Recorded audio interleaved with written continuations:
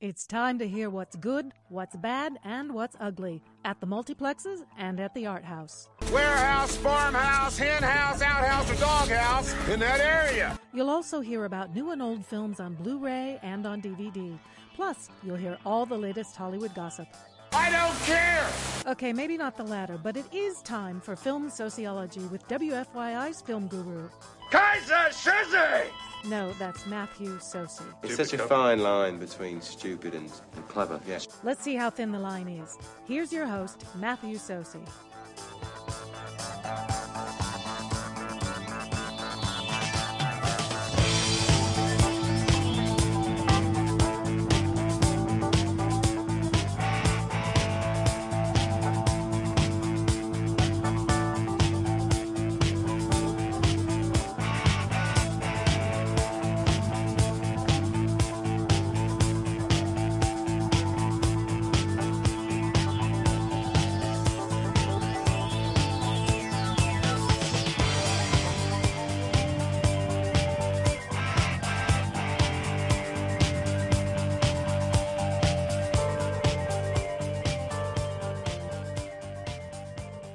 Hello there, film lovers. Welcome to Film Soceyology, a film talk show here on WFYI HD to the Point and WFYI.org. If you have a question or a comment, you can email me at msocey, that's M-S-O-C-E-Y, at WFYI.org. I'm also on Facebook, also on Twitter at Matthew Socey. The show is available as a podcast. It's also available on iTunes, and we have a blog which someday we'll update at filmsociology.tumblr.com. I'm hosting and engineering. It's like chewing gum and walking at the same time. I am from Michigan, but I do have a mystery guest in studio. Ooh. So, mystery guest, would you audibly sign in, please?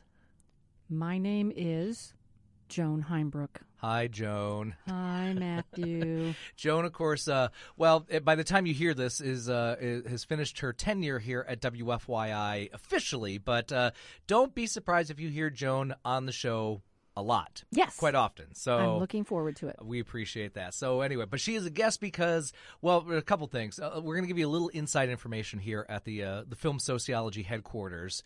Joan and I have often referred to producer, alumni emeritus, Kobe Slagle as our radio son. He is. He's our radio son. Because I found out you were kind of being a mother figure to Kobe when you first started working here. Yes. And I realized that I was already kind of a father figure. And of course, people at Sun King thought I was his dad. So and we make a nice little family. We really do. We do make a nice radio family. This is a family show. Well, as I said to Robert Irvine once, it's a semi-family show. And of course, our real lives, well, my Mrs. Socey is very patient. Let's put it that way. Yes, she is. Okay. So anyway, Joan's hanging out with me because besides the fact that she's going to be on another cog to the show wheel, but her guy has a movie that's opening this week. Mr. Clooney. Yes. Mr. Clooney. Yes, apparently I think Joan is our new official George Clooney correspondent here at Film Soceyology. Yes, I will report from Italy if possible. I bet you would. I would. Remember, it's not called stalking. It's called very focused affection. Exactly. He's never said anything to me about it. And right. And, of course, as we all know, a restraining order means they're thinking about you. Exactly. All right. So his new film is called Money Monster, which he is a producer on. It reunites him, sort of, with Julia Roberts, Giancarlo Esposito, and a few other actors with accents. Anyway, here's the audio.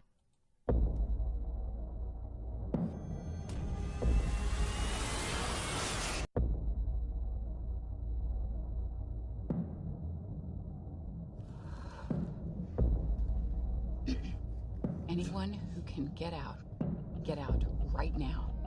Do not look up. Do not make eye contact. Just go. Lee, stay calm. I'm right here. We are live in 5 minutes. You have the revisions for the opening. We're still making some changes. Am I going to get the changes before the show or after the the drill. show? You just point the camera in my direction. We'll figure it out together. It always sounds so simple and yet so moronic. Here he is, the Wizard of Wall Street himself. The name is Lee Gates. The show is Money Monster. Without risk, there is no reward. Should I sell? Should I unload? Get some balls! Man up! Who's that guy on camera 2? You want to complain about it? Go ahead. Who is it? Anybody know? Was it a union thing? Cut the feed. Whoever's in there, turn the cameras on. Turn the cameras on, Patty. Turn them on. What do you want me to do? Turn them on. Put it up. Take it out. Put it on. How do I know it won't blow up? Because I have the detonator. My thumb comes off this trigger, then we all explode. I might be the one with the gun here, but I'm not the real criminal. It's people like these guys. I got my finger on the trigger. I'm telling you, it's rigged. The whole damn thing. But I don't know who to trust. They're stealing everything from us, and they're getting away with it, too. How's that even fair? Just keep talking to him. All right, you're good at that. Got my finger on the trigger.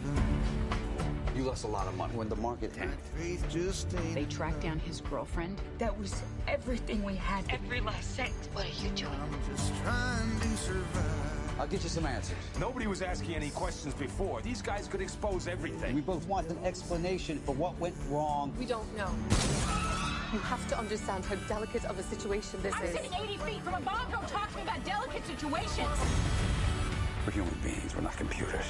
We have a conscience. I'm trying to save him. You're trying to shoot him.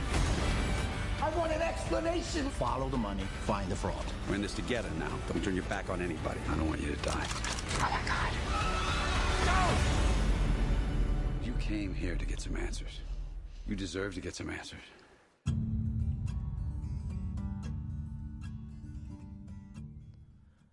By the way, from that trailer, a lot of scenes not used in the final cut. Yes, So, I noticed that. And there is one section which I'll get to in a little bit of a character that it's not quite what you see, what it appears to be in the trailer. So, Joan, you are my guest. Since you are my guest and I am your host, I will say you begin because George is your guy. I'm going to say George can't do no wrong because, well, we'll go through exactly. the pre-Facts of Life era of his career. But no, Joan, your thoughts on Money Monster? You know, as I watched it, one thing that I continued to think was this is not a character we're used to seeing George play, which is one of the things I loved. He's not as likable as he normally is.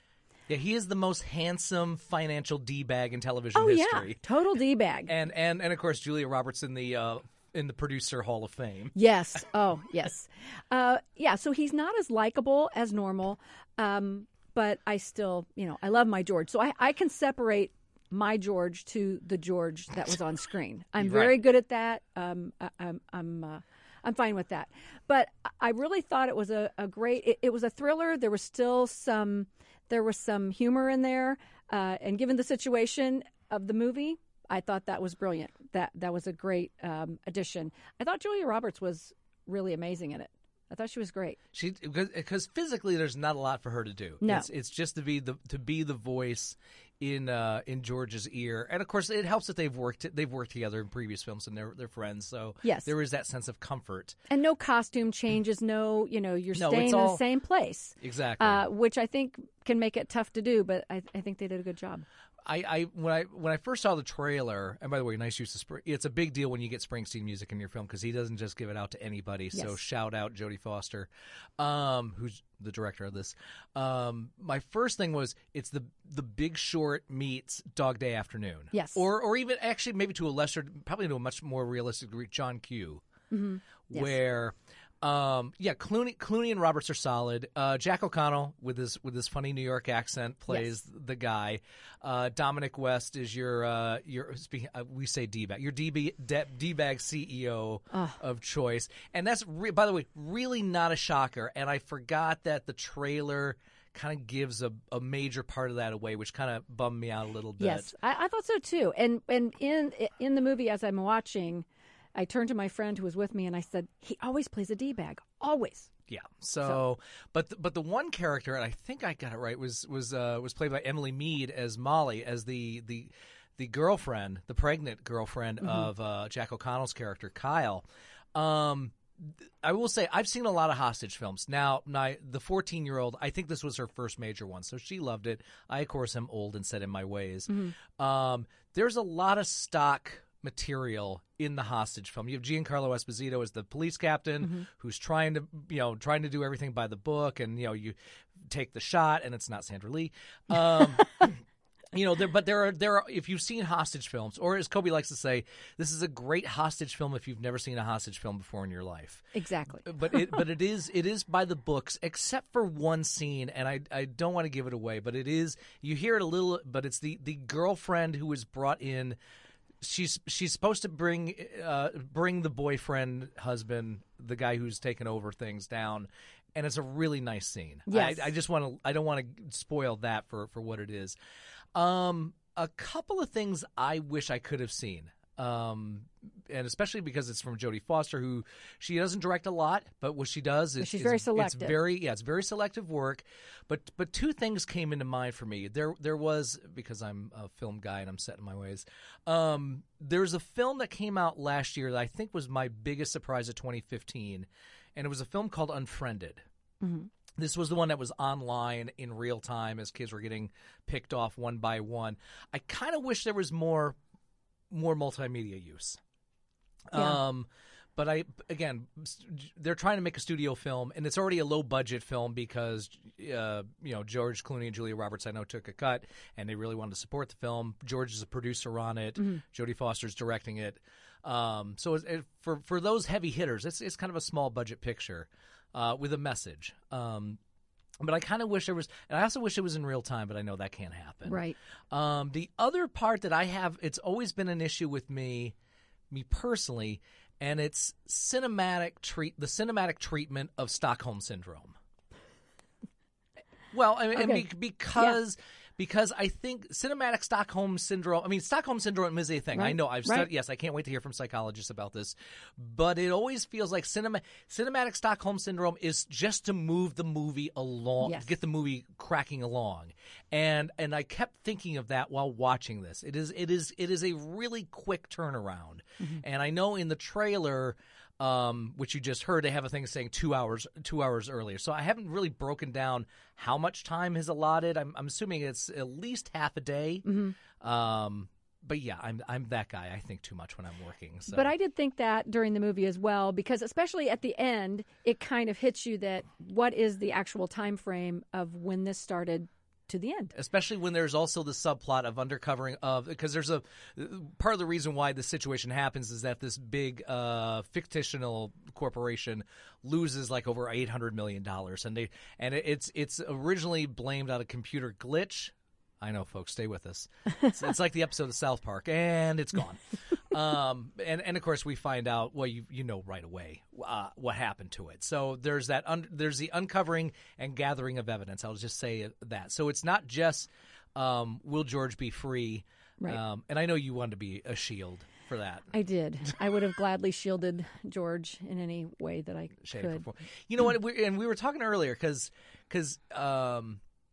Yeah, he does some dancing in this that there is a level of buffoonery that he usually just reserves for the Coen brothers when he works with them. He could pop and lock. I was kind of surprised. He really did. I was a little surprised by his dancing. It was better than I would have thought it would. I'm sure he has his own training. Yeah, compared to what people on TV really look like when they host shows like that. Yes. Yeah. And most adult men look like 8th grade boys when they dance. So I thought he did quite well. I'm always leaning up against the wall at social events, holding a drink at parties. Yeah, yes, with a little nod. Good plan.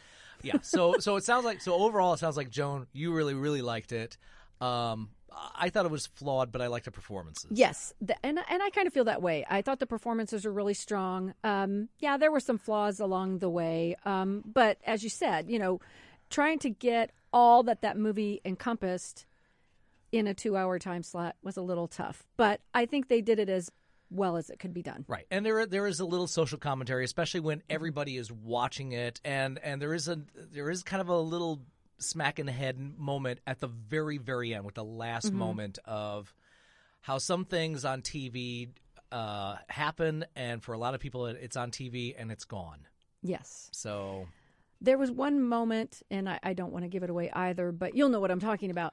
There's a moment where Clooney, and I took it personally because, he's my Clooney. There's a moment where he's pleading for something, and he realizes just how much people don't like him. Yeah. And that was one of those where it's a well-built sequence. Yes, because he knows he's a D-bag. Yeah.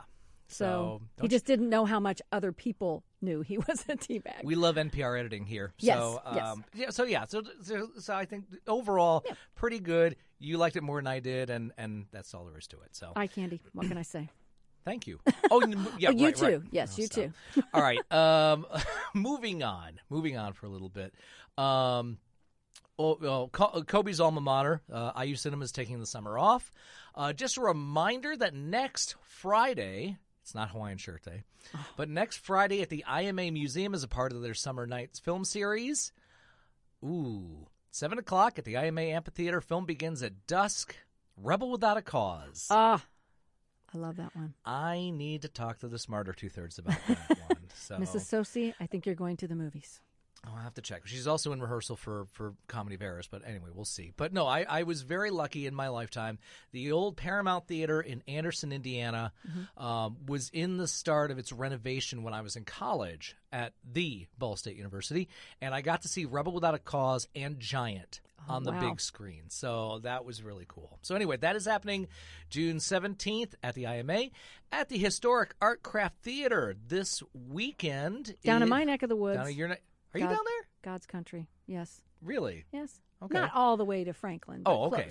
Close. Well, I'll say this, but of course, this depends on what time you're listening to the show. But this weekend, Wizard of Oz.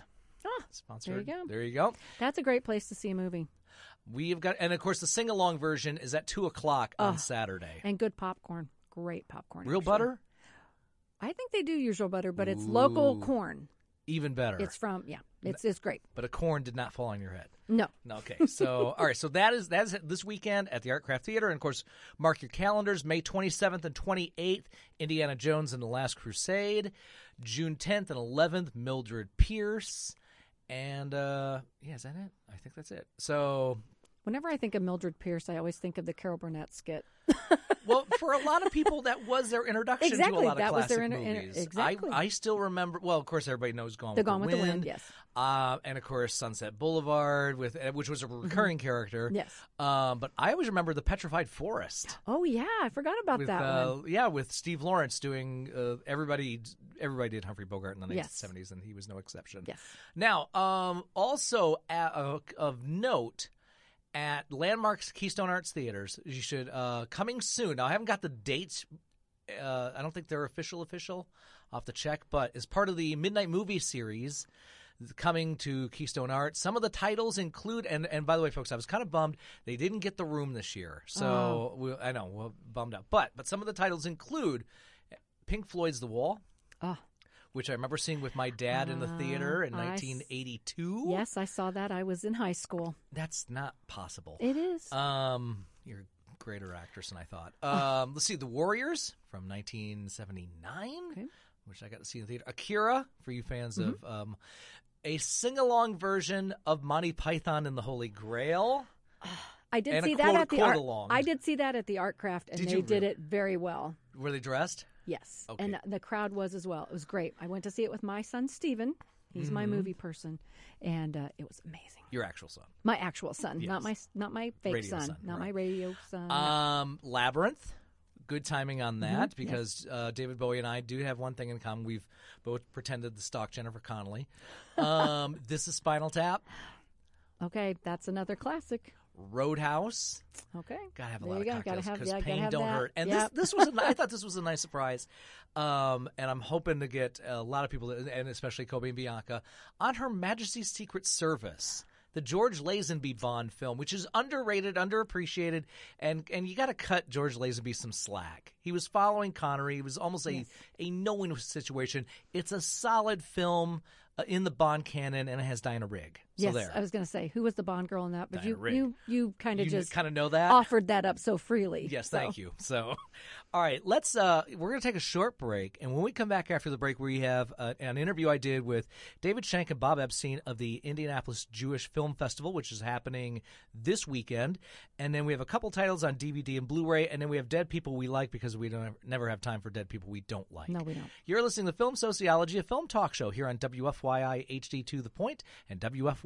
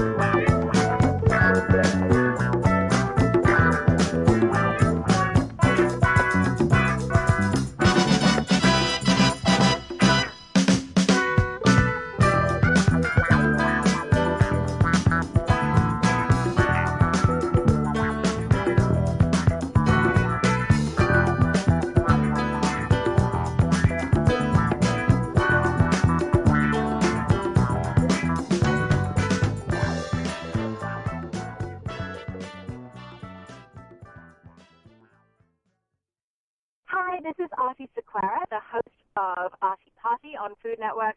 You're listening to Film Sociology on WFYI Indianapolis. Hi, it's Ellie Krieger, and you are listening to Film Sociology, WFYI FM. Hi, I'm Ingrid Hoffman from Latin Delight and Simply Delicioso. You are listening to Film Sociology, WFYI in Indianapolis. Hi, this is Padma Lakshmi, and you're listening to Film Sociology on WFYI FM radio. Hi there, I'm Claire Robinson, and I'm so excited to be talking to Film Sociology on WFYI in Indianapolis. Welcome back to Film Sociology, a film talk show here on WFYI HD to the Point and WFYI.org. If you have a question or a comment, you can email me at msocey@WFYI.org. Also on Facebook, also on Twitter at Matthew Socey. Hanging out with Joan Himebrook. Yes, Joan, the show ID medley was a little wink and a nod to you. Thank you so much. The Ladies of Food Network, which sounds like a magazine issue that's never happened. It does, or a calendar of some sort. Anyway, moving on. The Indianapolis Jewish Film Festival is happening right now, so you should go check that out. But here is a chat I had earlier with IJFF's David Shank and Bob Epstein. So, gentlemen, it's fun to have you here because I enjoyed seeing the updated logo of the blue star of David with the number 3 in the center. So it's good to have annual as a part of your event. We kind of like that, too, and particularly since it's saying it's the third go-around, the third season for the Indianapolis Jewish Film Festival. And we're already working on the 4th. Well, we'll get to the preparing for the 4th, but I was going to say, how has it been now compared to when you gentlemen first started organizing this? It's somewhat easier in certain respects and more difficult in others. Fundraising is always a difficult thing. We don't know what you're talking about. Right, and I know that. And the film selection process is easier because we have experience doing it, and licensing I can do with my eyes closed because I've been through that. And so all in all, the learning curve is there, and we're able to do this fairly easily with a small group. We don't have any professional staff. We have a committee that it gets together to screen films, and that's how we do this. Okay, so let's go back to last year. The festival finished. You slept, and you got up and started watching films again? Soon thereafter. Like a coach? Soon thereafter, yes. We took a little bit of a pause, and one of the interesting things that has come out of this as we have become more well-known around the country and indeed globally, we're getting interest from producers and distributors to say, hey, take a look at our film. And so we're getting those kind of questions coming in besides the typical ones that we review on a regular basis. Los Angeles, Israel, Brandeis University has a Center for Jewish Film, New York City, everyone wants you to look at their films because now we have somewhat of a reputation. That's good. And it's less hunting on your guys' part. Yes, that's true.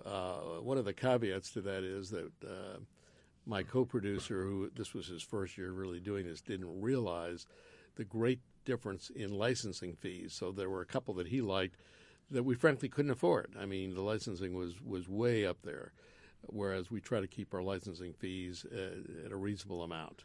But also the fact that there are certain films, of course, when you go to a film festival, I think, for me, it's you get a chance to see things that you're not going to see anyplace else. It's not going to open on 3,000 screens. You'll be, if it gets to 30 cities in a year, that's a big deal. And I think it's worth taking that chance. That's true. And we have a couple like that in this lineup. We have a couple that have been in national distribution, like Deli Man, but we're doing a food contest with that. We're also featuring a film that we made of Brian Shapiro at his restaurant called Indy's Deli Man, which will condense to about a 7 or 8 minute DVD, which will show before the actual Deli Man. And then we have 4 typically Jewish dishes that we're hoping people will bring to enter into a food contest before the film airs. So that's going to be at the Landmark Theater. Well, what's great about what's fun about this show is and with your festival, we have plenty of time to go through every single event. So I want to start with something that's already happened. You guys were already up and running with Broadway musicals, A Jewish Legacy. How did you guys come across this film? And if you don't know, if those who don't know about musical theater, I mean this is prime 101 as far as the Great White Way. Well, I discovered it, and it's there's so many of the people in musical theater going back in time that were Jewish, and the one exception, which you probably know, which they make a point of this in the film, was from Indiana. Mm-hmm. That's Cole Porter. Cole Porter. But other than Cole Porter, so many of them were Jewish, and you take Gershwin as an example. A lot of what he wrote was not necessarily Jewish thematically, so that this makes it quite interesting. Also, someone that indirectly was related to my family was one of the big entrepreneurs in those days. His name was Billy Rose, who is somewhat shown in the film. And for those that don't know who Billy Rose was, he was related to Funny Girl, Fanny Bryce. Fanny Bryce. They were married. Not Barbra Streisand. Not Barbra Streisand. Stick with us. Yes, right. Yes, so she becomes Funny Lady. We know. Funny Lady, yeah. So Billy Rose was married. His sister was married to my uncle. Okay. Way back when. Wow. And so, of course, besides this, I think of a big number of the Christmas songs that have been written over the years. White Christmas, I think. Mm-hmm. Yeah, that's pretty popular. And at the very least, with the documentary Broadway musicals, you're going to have wall-to-wall music that musical fans will recognize in one way, shape, or form. Absolutely, it's very, very interesting music. So you also moving on to which is the Sunday evening event, and you have a special guest coming in. We do. We have the show is called Bekel in the Shoes of Sholem Aleichem, who was one of the great storytellers of Jewish literature. And we actually, last year, we were hoping to have Theodore Bekel appear for the showing of Bekel, and unfortunately he passed away. So this year we have Amy Bekel flying in from Los Angeles to present the story of her husband. And it's, again, a wonderful film. It's a documentary. Again, perhaps the most famous role, although not by any means the only role that you can associate with Theo, was Tevye in Fiddler on the Roof. He was maybe the third or fourth Tevye. Started with Zero Mostel, but Theo Bekel had a much better voice than did Zero. I can hear Zero Mostel from his grave yelling at you. Yeah, he might disagree. But yeah, so the fact that she's coming out there for that, and has this one been getting a lot of festival run? Yes, it's in festivals all over the country. So see, it's another one coming here to Indy. That's of course Sunday night at the Haston Hebrew Academy. Haston Hebrew Academy, and again, just to remind your listenership, the way to get tickets is to go online to the Indianapolis Jewish Film Festival, and they can decide which shows they want to buy tickets for. That's the best way, the Indianapolis Jewish Film Festival, Inc. Exactly. And when they go to the online site, they can buy the tickets directly. You don't have to go anyplace else. You click on the movie, it'll take you to the ordering page, and then you can see the whole selection of all the films available, make the purchase buy, and you'll be taken care of. And then print out the ticket. That's right. There you go. Now, also, so that's Sunday night. Now, and of course, Monday, yes, there are things to do in Indianapolis on Monday night, contrary to, there's plenty out there. You see, we do that on purpose so we can fill the void. Oh, smooth. Look at that. So tell us about Fill the Void, which is Monday evening. Fill the Void is an Israeli film with subtitles, and it's a kind of a convoluted story of marriage under Orthodox custom, where there was a couple that were engaged, and one, the bride-to-be died, and her sister was, under tradition, was forced to marry the groom-to-be. And in the meantime, she has another relationship going. So the question is, how is this all going to work out? So it's an interesting story, and it's World War C. Mm-hmm. And then Tuesday evening, and again, beginning of the week, we still go out, and the most controversial film. It's the story of Hannah Arendt.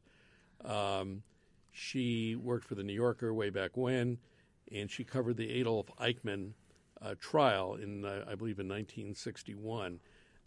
There's actually a lengthy article that appeared in the New York Times less than a month ago about her life. And what was controversial about the film is that, to a certain extent, she became an apologist for Eichmann. So that, we always try to have at least one or two controversial films. We've had ones in the past. This is the one this year that we think is a little controversial. So how has been the post-screening discussions at the annual controversial films? Do we show it or don't we show it? But the ones that we've had in the past have gone over well. David, do you remember what we had last year? There was one in particular. I can't remember right off without seeing the. But at least a lively discussion afterwards. Absolutely. Yeah. And we've had really good conversations. Well, we had Trembling Before God. Trembling Before God, yes. Which was the story of gay relations among the ultra-Orthodox. And that certainly was controversial. And we had a discussion group at Christian Theological Seminary after the film. We had a priest, a rabbi, and a minister discussing how each of the separate religions deals with homosexuality. So that was definitely a controversial film. See, ladies and gentlemen, you can have lively discussions even at film festivals. Absolutely. And this is an opportunity, too, I think it's important for us to think about, that although this is the Indianapolis Jewish Film Festival, this is a great learning opportunity for people of all faiths and traditions. I am not of the Jewish tradition, but this has given me a great chance to really learn some of the intricacies of the tradition, the history. For example, when we viewed the Broadway musical, which we were talking about and which has already been played, there was a tremendous amount of history about music and the New York tradition and how this grew up that I, as a Christian person, had no clue. Mm-hmm. And it was a great eye-opener for me. And we saw the same thing with some of the movies last year, and I'm really excited to see the spirit of Hannah Arendt for that same kind of reason, because you don't normally think about these kind of things. It's a real eye-opener. And then as we get into some of the other movies that deal with the current issues in the Mideast, you go, wow, I hadn't thought about that particular angle. Exactly, the power of cinema there. And that's happening Tuesday night at Landmark Theaters. Thursday at Landmark Theaters, you have God's Slave. And this is one you'll just literally eat up. Yeah, but you missed Deli Man. Oh, wait a minute. No, I'm sorry. Now, the way it's printed out. No, that's right. So, anyway. No, you missed Deli Man because I did. The printer was all goofy. Okay, so see, I'm not entirely. Anyway, but yeah, Wednesday night at Landmark is Deli Man, which I got to see last year and enjoyed thoroughly. And actually, a little backstory, I actually got in touch with somebody involved with the film because there was a moment that irked me.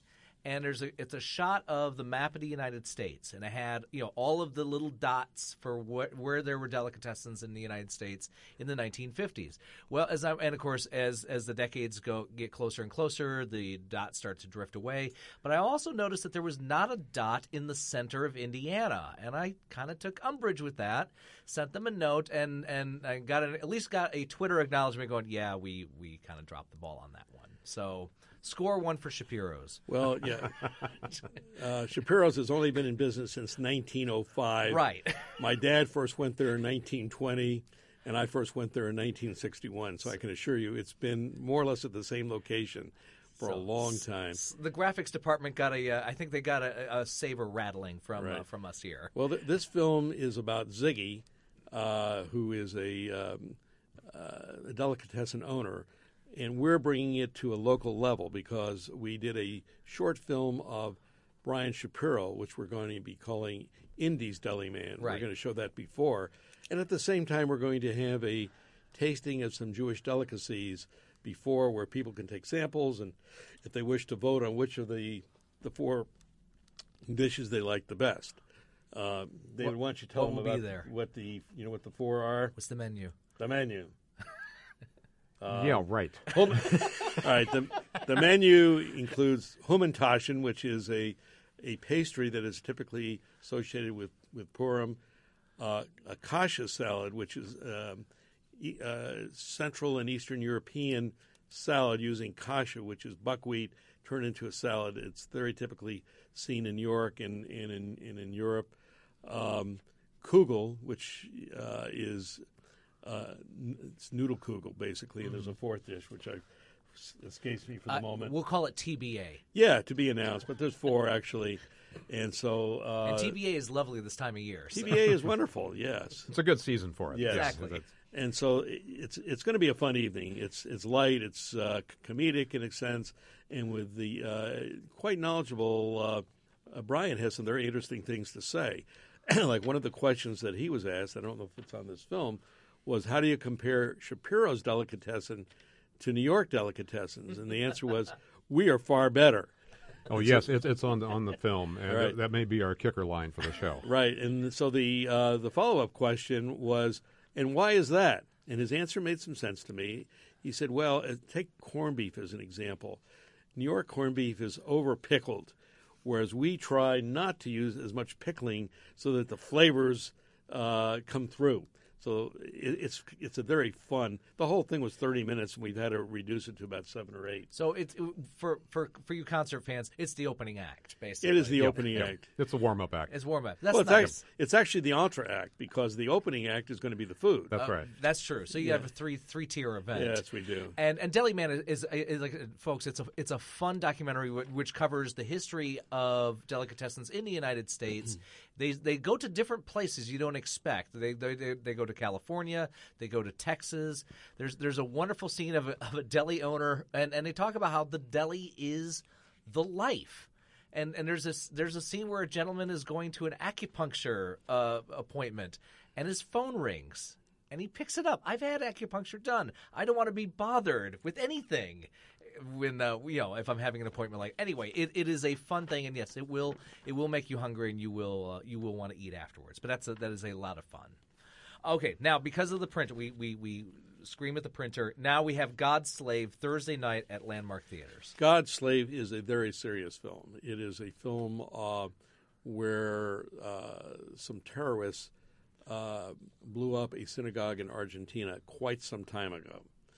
And it's not controversial from that standpoint, but it's very timely because of what's going on today, what happened in Brussels, what happened in Paris. What people do in the name of God. Yes. According to them. And Pierre Atlas from Marian University will be speaking first about international terrorism.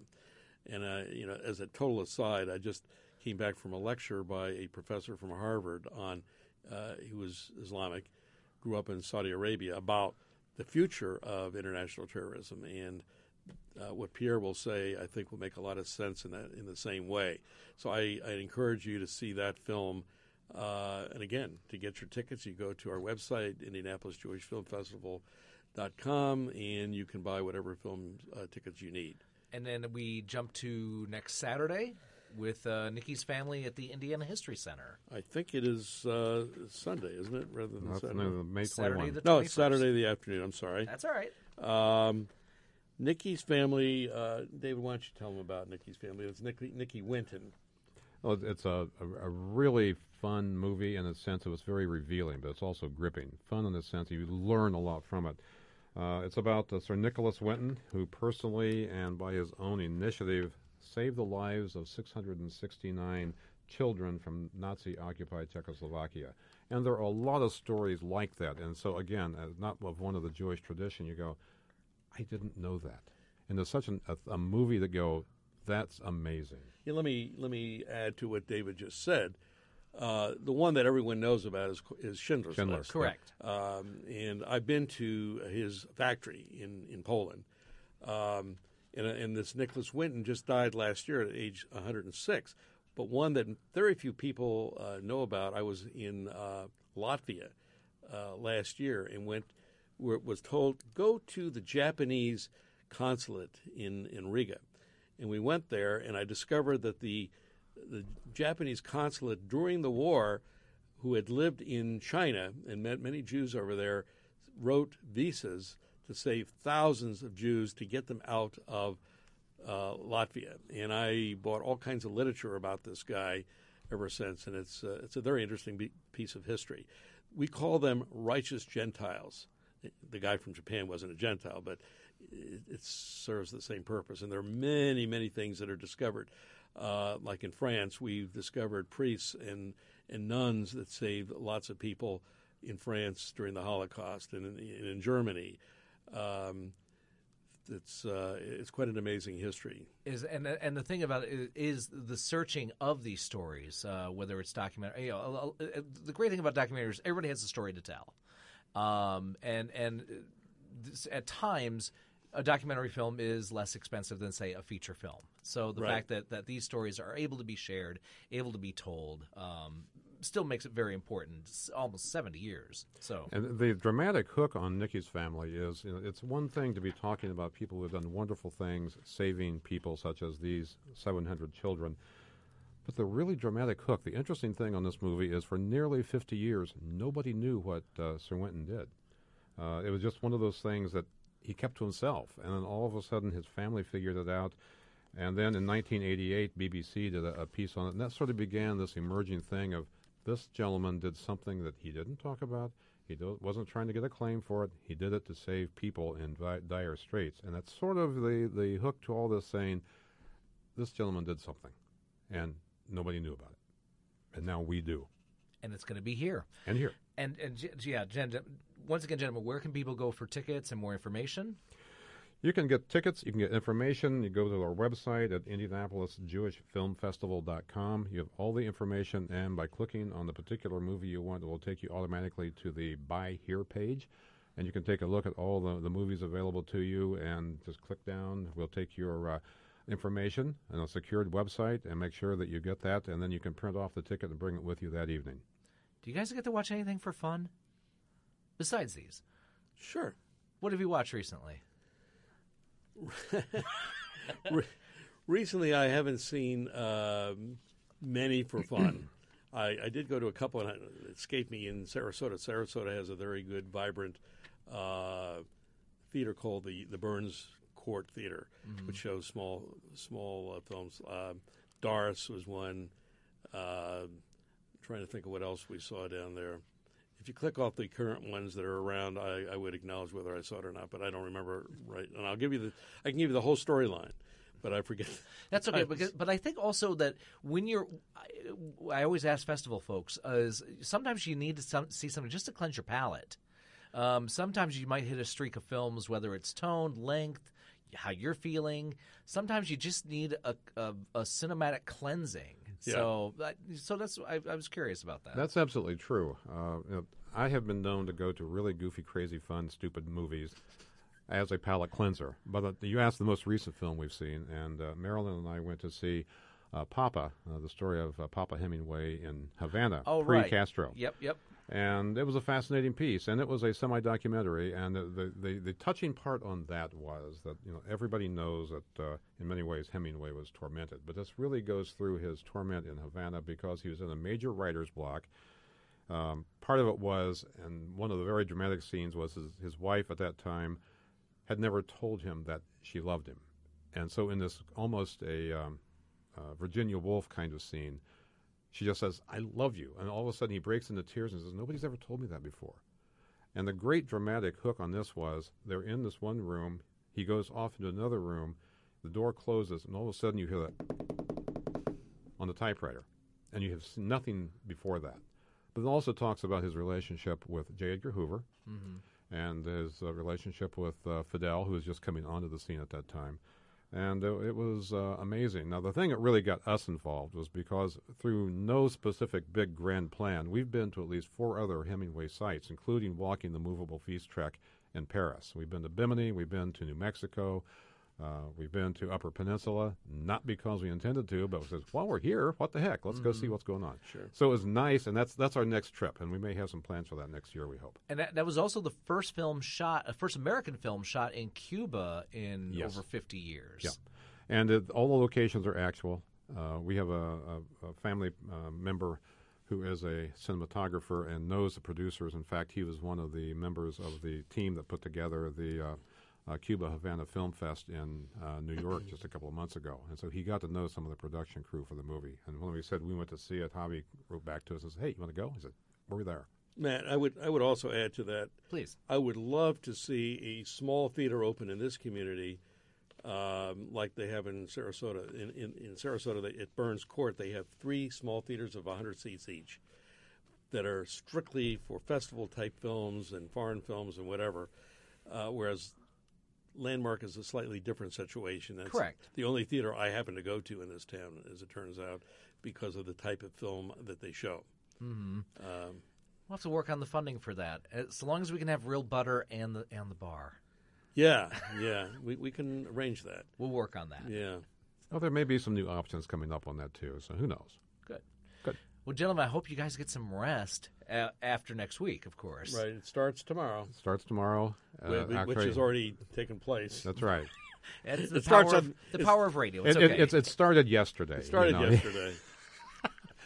Time warp. That's all right. But this is a fascinating thing. As I said, even for a non-Jewish person, it is a great educational experience on so many different levels. And so I'm also for the Jewish community, it's a great way to reifine that tradition and that culture. On that same point, I would notice I keep track of the ticket sales already, and they're quite substantial. I would say 40% are non-Jewish.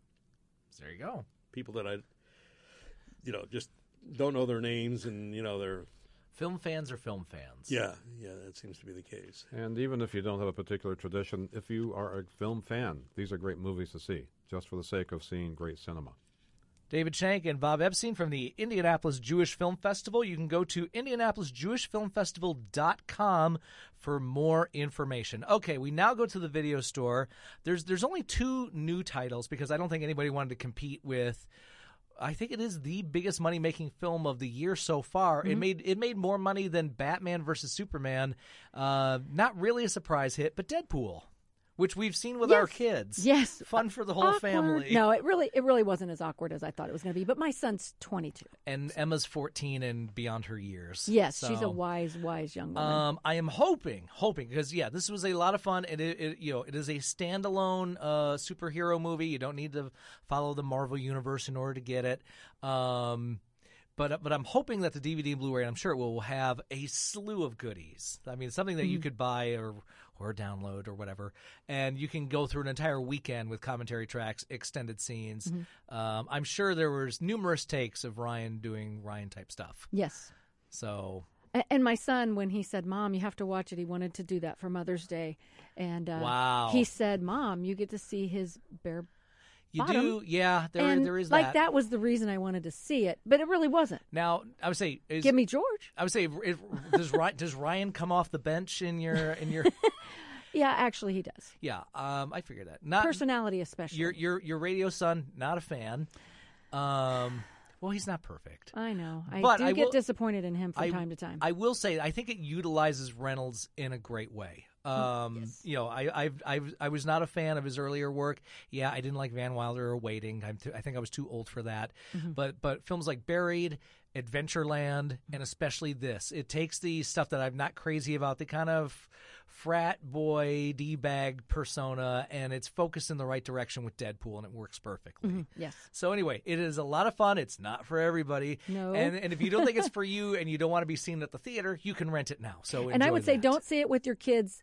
Unless you have a very strong relationship with your kids. Yeah, there's a medley with the song Calendar Girl, which we're not going to get into here, so there is that.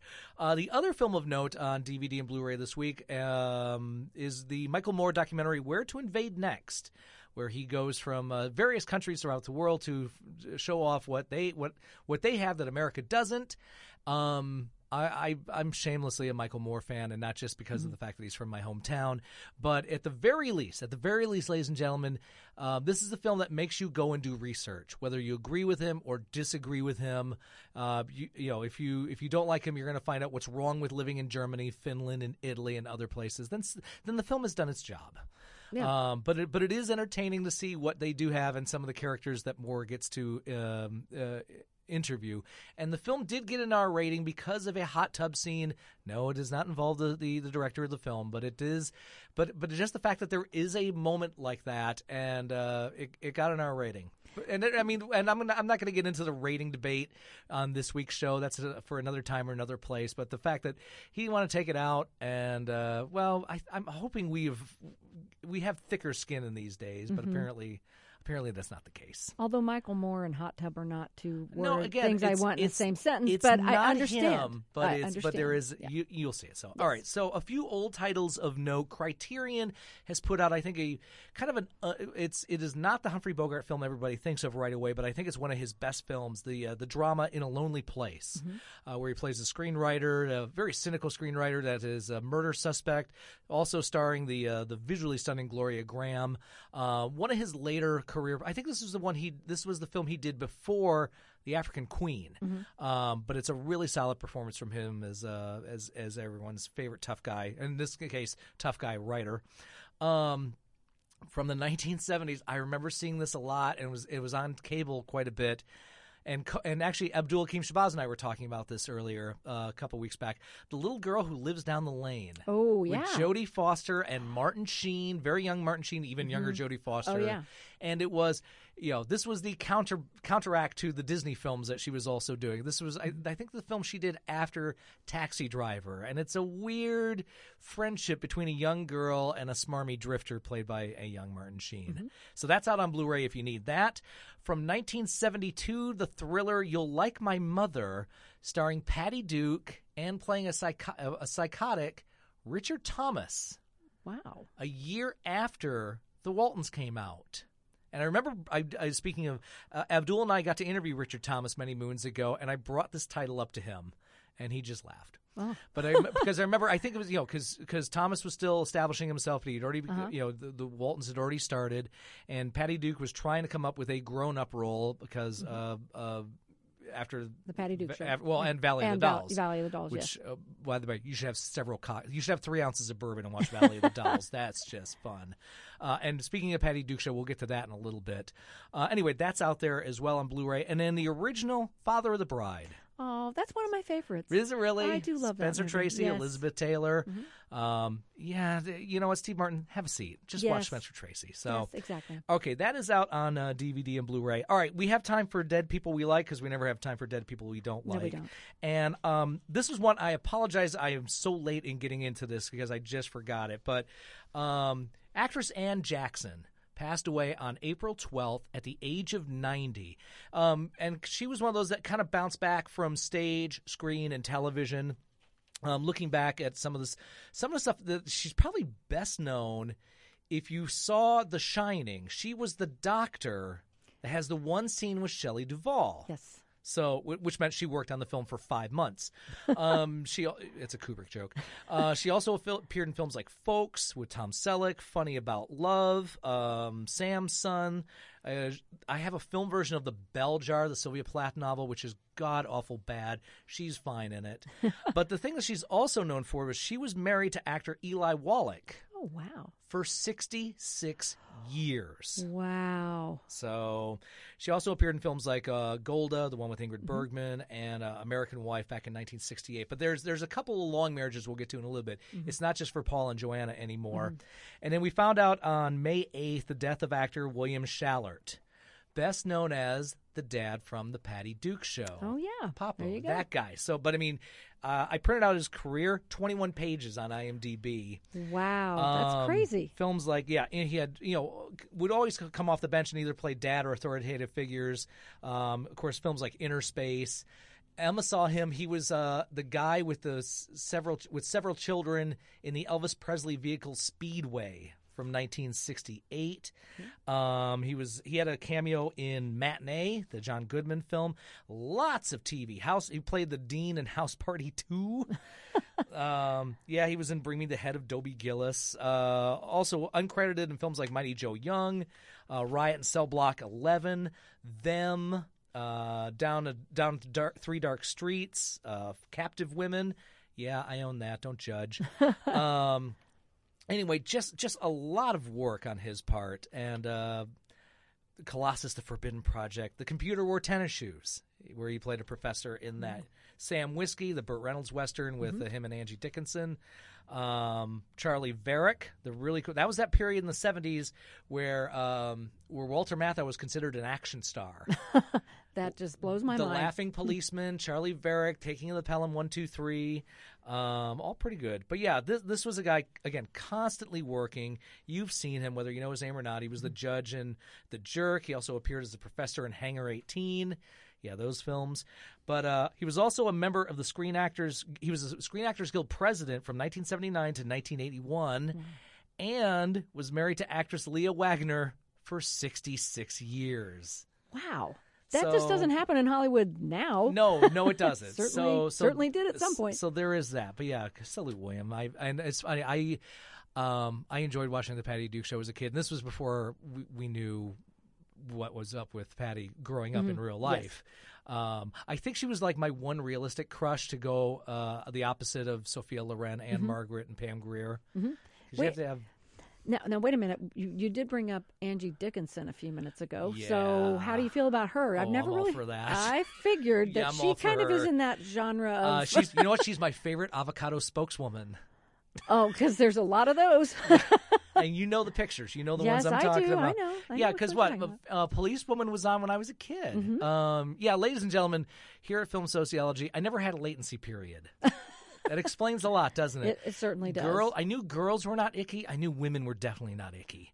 No cootie spray for you. No. The famous story was I told my mother when I was 10 I wanted to date Raquel Welch. Well, at least you always have set your goals very high. I love you, Mrs. Socey. Patient, Mrs. Socey. Very patient, Mrs. Socey. Yeah, but the whole thing with Pam Grier, because Kobe and I, that was one of our mutual admiration societies. Here was a woman that was not the wife or the girl. Well, at times played the girlfriend, but she was not waiting to be rescued. She was not wringing her hands, waiting for her husband to get home. She whooped tail and took names. I went, I want to hang out with her. Yeah. So. Because, exactly. That's why in real life, I want my all-female security crew, because why would I want an entourage of guys? Exactly. Nobody you asked want for that. 3 ounces of bourbon and Pam Grier. That's what you want.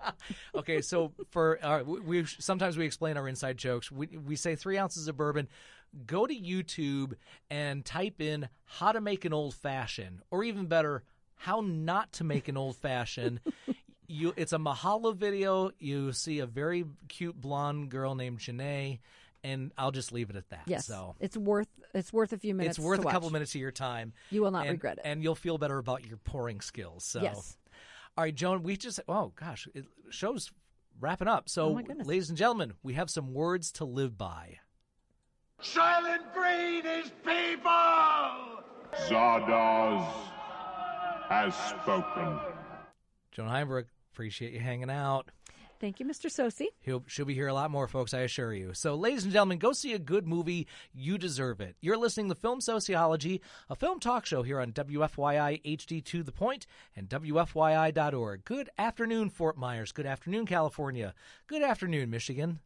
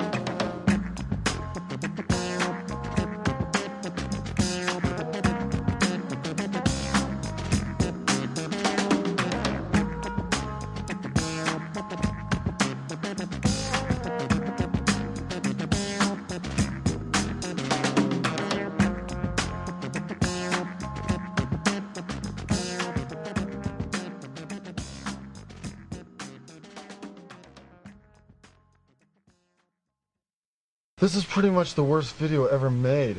That's not terrible. Donnie, you're out of your element. No. That's not what I said.